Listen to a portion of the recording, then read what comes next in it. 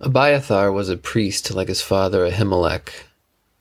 It was as they were serving as priests in the city of Nob that David came to them. They were afraid, because all of Israel knew of the tension between Saul their king and David their hero. Many knew that Saul wanted to kill David. Some knew that David was God's chosen replacement for Saul. Whatever Ahimelech and Abiathar knew, they were nervous about David's visit. To put their minds at ease, David told them he was on a mission from Saul. He and his men needed provisions. The priests had nothing on hand to eat except the bread consecrated to the Lord, and they had no weapons except the sword of Goliath, the giant. Nervous or not, it seemed fitting to them to give both to David and his men. They were about the Lord's business and needed to eat, and David himself had killed the giant. It all seemed right to them, so they gave what they had to David and his men. Not long after, Saul came to Nob and settled much of their confusion and nerves. He publicly announced his opposition to David. He found out from his chief shepherd that David had been there and had received the help of Ahimelech the priest and his family. Ahimelech asked what they were supposed to have done. Who did Saul trust more and with more reason than David? Why wouldn't they help him, national tension aside? But it didn't matter to Saul. He had Ahimelech and his whole family killed. He killed 85 priests of God and then killed the rest of the town for good measure. Saul confirmed to all who were paying attention that David, not Saul, was on the side of the Lord. Abiathar escaped. He took the priest's ephod and fled to find David. David took the blame for his family's death and the destruction of the town. David welcomed Abiathar. Abiathar became David's priest, and eventually one of 2 high priests for David's reign. He supported David faithfully, he obeyed David as his king, and interceded between David and God as his priest. But at the end of David's reign, Abiathar found himself once again stuck between the obvious choice for king and the choice God had made. David's oldest son, Adonijah, made a play for the throne. He invited all the king's other children except Solomon to a banquet. He invited Joab, the commander of David's army, but not Benaiah, David's general. And he invited Abiathar, the high priest, but not Zadok, the other high priest. He divided the leaders of Israel between Solomon and himself and picked Abiathar for his team. That seemed right to Abiathar. Adonijah was the oldest. It made sense for him to succeed David, but many in Israel knew that Solomon was David's choice, and some knew that God had chosen Solomon to replace David. And so Abiathar went along with Adonijah, but he must have felt a familiar nervousness. Politics, right? So let's assume some things about Abiathar. We have to, because nothing he actually said is recorded for us in the Bible. So let's assume that since he was a priest, he wanted to follow God's will. And he learned that from his priest father. And he watched his priest father try to follow God's will and get killed for it by a wicked king. And he fled and joined the side of the king God had chosen, and he tried to follow God's will and serve faithfully.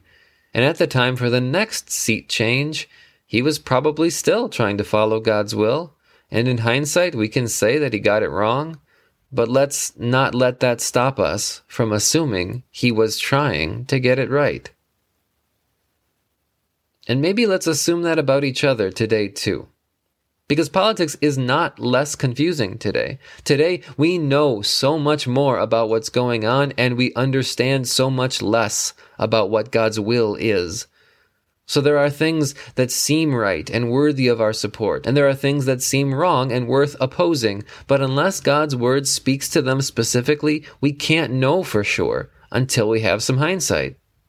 So let's assume that everyone is trying to get it right, the way we are.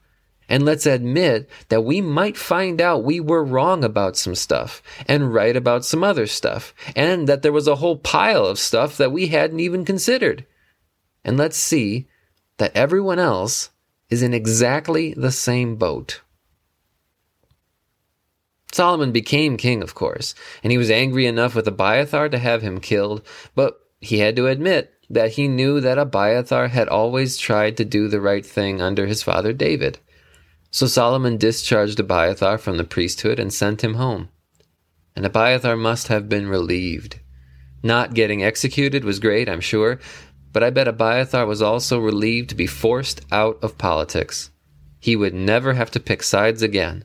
He could just follow whoever was king and let them pick the next one and follow him too. And he could just trust that God was in control and that his will be done and his kingdom will come, and Abiathar didn't have to get all mixed up in it all. We can't get the same relief. Our system is different. We aren't just told whom to follow and support and honor. We choose. We vote. And we can choose wrong and find ourselves having to follow and support and honor the people we voted against. And that makes people angry enough to kill. But not us, right? Let's not let that be us.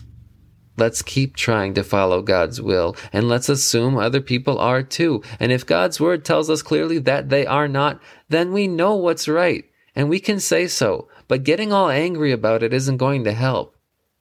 It is always going to be God's will for us to love everyone. It is always going to be true that we are all sinners in need of forgiveness.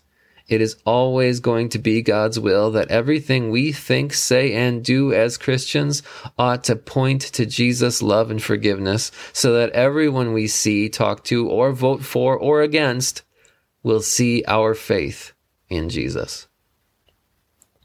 And someday we'll die and be forced out of politics, and that will be such a relief. We'll go to the perfect kingdom and live under the perfect king for forever. And because we will, let's try to be a source of relief for each other today. Let's assume there's enough fuel on the fire. Let's assume we can be examples of trying our best to follow God's will, the way I assume Abiathar was.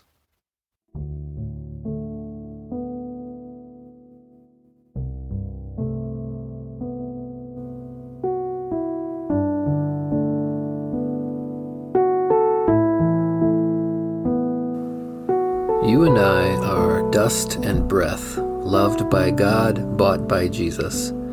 This podcast is written and produced by me, Ethan Cherney, a WELS pastor serving Our Savior Lutheran Church in Pomona, California. Get in touch on Facebook at Dust and Breath Pod, on Twitter at DustBreathPod, or by emailing dustandbreathpod@gmail.com. Outro music arranged and performed by Mr. Peter Shawi, who is like the dawn, like the noonday sun. Thank you for listening. Don't forget to subscribe. And if you could leave a review in iTunes or just share an episode on social media, I'd really appreciate it. It's the only way other people can find the show. Now, go do what God made you to do. Be who God called you to be. Go see what God can do with dust and breath and faith in Jesus, his Son.